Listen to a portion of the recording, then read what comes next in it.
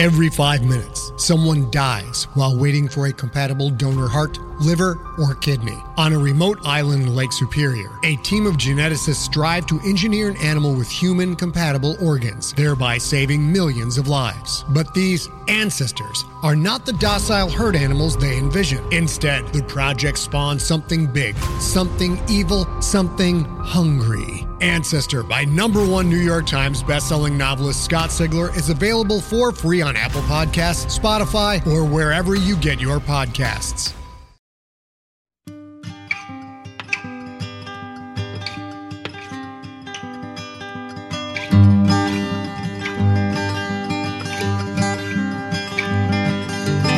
Hello and welcome to the Drabblecast, episode 30. The Drabblecast is a weekly flash fiction podcast magazine that brings strange stories by strange authors to strange listeners, such as yourself. I'm your host, Norm Sherman. Occasionally we hear about things that would have been great Drabblecast stories. The problem is, they're for real. We call this Drabble News. Check this. Brought to our attention by listener Andrea Smith from thesun.co.uk. Meet the world's first sheep hog, a pig with its own fleece. Scientists are baffled by the strange swine, which they say is a pig at heart, but with a woolly hide. The 1-year-old pig is being raised on a ranch near the town of Escueña, 400 miles north of Buenos Aires. It's a pig, but it has a thick fleece which needs to be sheared in the summertime with the other sheep because it suffers from the heat. The other pigs do not trust it. The article doesn't say much about this thing's origin, whether it was a freak of nature or just, another monstrosity that's escaped from the labs of Argentina's leading Chimera research program. You can see a picture of this weird-ass looking thing on the Drabblecast Facebook group. Go to facebook.com and do a search for Drabblecast. The part that made me laugh when I read this article was the mentioning that the other pigs don't trust it. I wonder why the sheep pig has been deemed untrustworthy by the others. And how can they even tell it's an issue of trust? Maybe the other pigs are just jealous or something. Or maybe it's not related to the fleece at all. Maybe the sheep pig overstated profits and hid his losses and then left hundreds of pig investors and employees without 401k plans and worthless stock shares when his Fortune 500 company busted open. Or maybe the fleece pig doesn't even want to be trusted. Maybe he's been hurt before, and now he has to learn to trust himself before he can let others in. There's a lot of things that could be going on here. But one thing's for sure, it's hard being a mutant in today's scene. Of course, you have your Darwinian duty to pass on your badass genes, but it's hard to get any action when you look like you're part sheep. That's actually a universal truth that extends beyond the borders of all species. It's also a great segue into today's story, 2084, by Tom Williams. Editors, like us, in various stages of madness, have chosen Tom Williams' work for publication. For evidence of this insanity and more info on Tom, check out his website at www.geocities.com/writer Tom Williams. We'll have that on the website. Without further ado, 2084, by Tom Williams.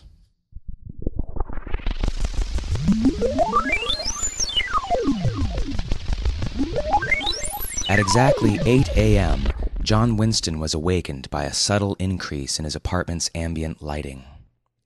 Fresh, sterile air was pumped into the self-contained environment, and his bed gently undulated, stimulating his circulation. Stretching and yawning, Winston hopped out of bed, stepping down onto soft, hypoallergenic carpet, a material that the house robot regularly scoured of dust mites and any microbes that might have somehow found their way into his apartment. A curtain, soothing pastel pink in color, covering a section of the apartment wall, slid aside and revealed a view screen that flickered into life. It was time for morning exercise. An unceasingly smiling instructor took Winston through a workout designed for a man of his age and general condition.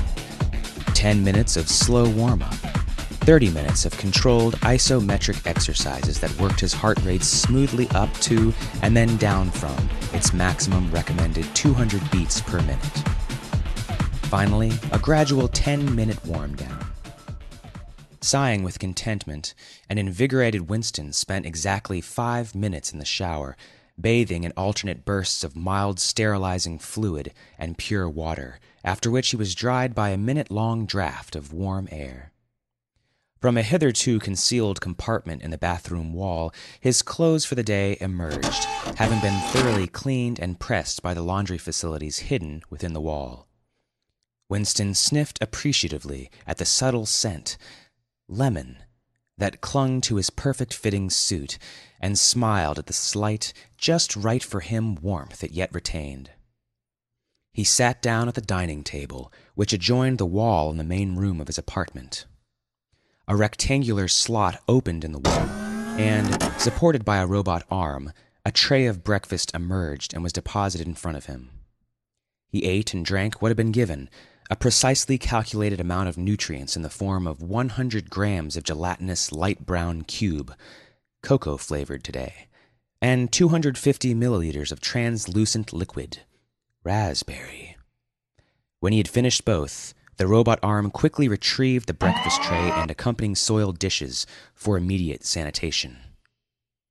After cleaning his teeth with an anti-plaque and antibacterial mouthwash, Winston sat down in his office chair and donned a net VR rig. He quickly hooked himself up to his office in cyberspace and met up with his work colleague, Rick Julian, whom he had never met in the flesh. It was still 5 minutes before 9 a.m. when both men were due to start work for the day, so they took the opportunity to talk about their plans for the night. "Dude, what are you doing tonight?" asked Julian, with a sly smirk on his face.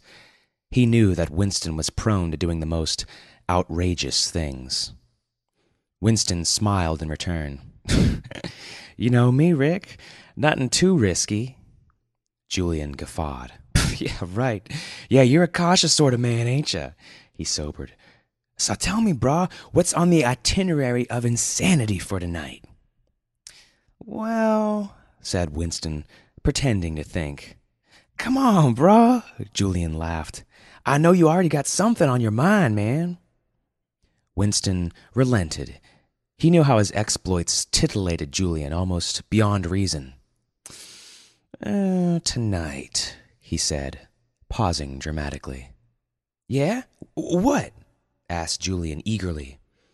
"Tonight, continued Winston. "Man, I think I'm gonna order an apple for dinner." Julian frowned. "What? Come on, man. Some of that synth they use in homemade meals." "Nah, man. A real apple. The kind that grows on trees." Julian started. "Dude, nah, man, you can't. You don't know what sorts of things you can catch from naturally grown organisms. Especially, dude, anything you were to ingest. All kinds of microorganisms and God knows what else." "Nevertheless, Richard, my man, I am gonna eat an apple for dinner." Winston grinned. "But don't worry, man. I'm not totally crazy. It'll be hydroponically grown and come from a properly sealed and sterile greenhouse, of course." "Still, brah," said Julian, shaking his head doubtfully. "Man, it's an incredibly risky venture. God, man, to eat something that actually grew on a plant? Dude." Shivering a little, he regarded his colleague with a strange mixture of admonition and admiration. "Dude, you are a thrill-seeker, John Winston." Winston smiled. "Yeah, I guess I can be a little audacious every now and then, huh?" At 5 p.m., Winston said goodbye to Julian and signed out from his office. Already trembling with excitement, he went to the online rare foods company and, after taking a deep breath, charged an apple to his credit account. Disengaging his VR gear, he sat for a moment in his office chair, rubbing his sweaty palms together. Soon, he would have a real apple in his hands, and then... Whew. It didn't take long. There was a beep from the direction of his dining table, and a light on the food dispenser was blinking. It was here. Winston took a seat at his dining table. He licked his lips in anticipation as the slot in the wall opened. and out slid a tray, upon which, wrapped in sterile, vacuum-sealed plastic, rested a small, yellow-streaked red sphere. The apple. Hands shaking, he opened the plastic seal and studied his intended meal. It felt silky smooth beneath his fingers, and a thrill ran through him, even at touching such a thing with its potential for accommodating contaminants. Experimentally, Winston opened his mouth and propelled the apple towards it. He tried to imagine biting into it, feeling the raw juices, unprocessed and barely sanitized, flooding into his mouth. He felt sudden, overpowering nausea overcome him. How could he do it? How could he contemplate eating such a dangerous thing? Winston violently thrust the apple away from him. It rolled across the table and onto the floor. Barely holding his gorge, he ran from the table and into the bathroom, where he vomited convulsively into the basin for several seconds. He washed his hands once, twice, 3 times in antibacterial soap, then swallowed down antiemetic and tranquilizing pills in quick order. At last, calmer, if not completely relaxed, he looked at himself in the mirror. He quailed at the pale, grim face that stared back at him. Man, that was stupid, John Winston, he told himself, snorting a short, humorless laugh. Better leave that sort of thing for the people who get their kicks by going outside. Meanwhile, a sanitation robot had swept up the apple and dropped it in the disposal chute, before thoroughly sterilizing the whole dining room table and much of the area around it.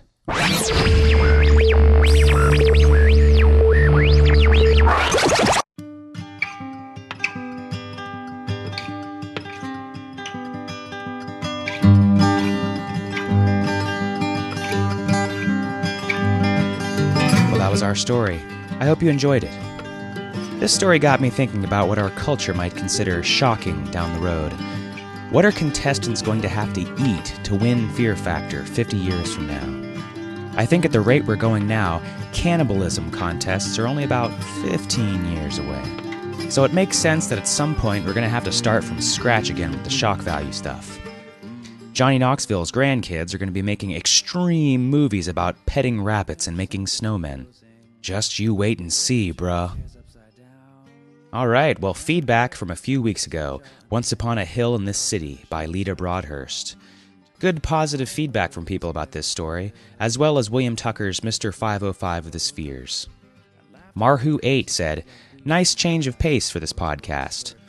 Kevin Anderson said, "Nice, I like stories about flowers. The poem kind of hurt my head, but in a good way." And Lost in WNC said, "This is kind of like an audio Twilight Zone. I like the fact that it includes several different types of genres, although the fact that it focuses on the strange, and the fact that I like it, well, it makes me introspective."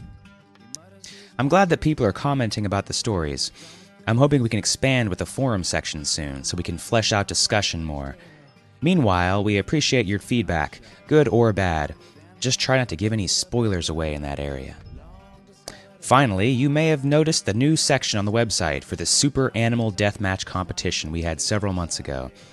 We plan on doing this again in the future because, well, it was a lot of fun for listeners and for us. Drabble fans wasted ridiculous amounts of time hashing out arguments about which genetically modified super beast would hypothetically win in a massive gladiatorial battle. For details, check out Drabblecasts around episode 10, 11, and 12. The fantastic artwork posted there is from listener Bo Kyer. I can't tell you how much I freaking love those drawings. We really appreciate you putting them together and sending them in, Bo. There will be a link where you can see more of Bo's art on the site, so you should check that out. Well, that's all for this week. The Drabblecast uses a Creative Commons Attribution Non-Commercial No Derivatives license, which means you can share this with your weird friends, but you can't change it or make money from it. Our staff is made up of co-editors Kendall Marchman, Luke Coddington, and myself, Norm Sherman, reminding you that it's okay to take risks sometimes. But as a general rule, don't trust the furry pig. Boss man said, "Tony, we've been waiting a while. Where in the hell have you been? The bar's at closing and it's last call for drinks, and we brought something for you, dear friend. Greetings, adventurers. Today we're excited to introduce you to a new story, Dark Dice, a horror podcast that blurs the line between actual play and audio drama, where the story is determined by the roll of the dice. 6 adventurers embark on a journey into the ruinous domain of the Nameless God. They will never be the same again. One of the players is not what they seem after a doppelganger, a creature that can assume the form and voice of whatever it kills, infiltrates the team. As the players are picked off and replaced one at a time, can they figure out who the monster is before it's too late? Can you? Here's a quick example of what our show sounds like. The shambler with the jar of liquid inside of him. Soren Arkwright let loose an arrow that cracked the glass, passing through the spine of the creature. The shambler still managed to maintain its forward momentum, but stumbled as it eagerly tried to bite and swipe at Soren, landing near his feet. As Jeff Goldblum has now joined our cast, Dark Dice is available however you listen to podcasts.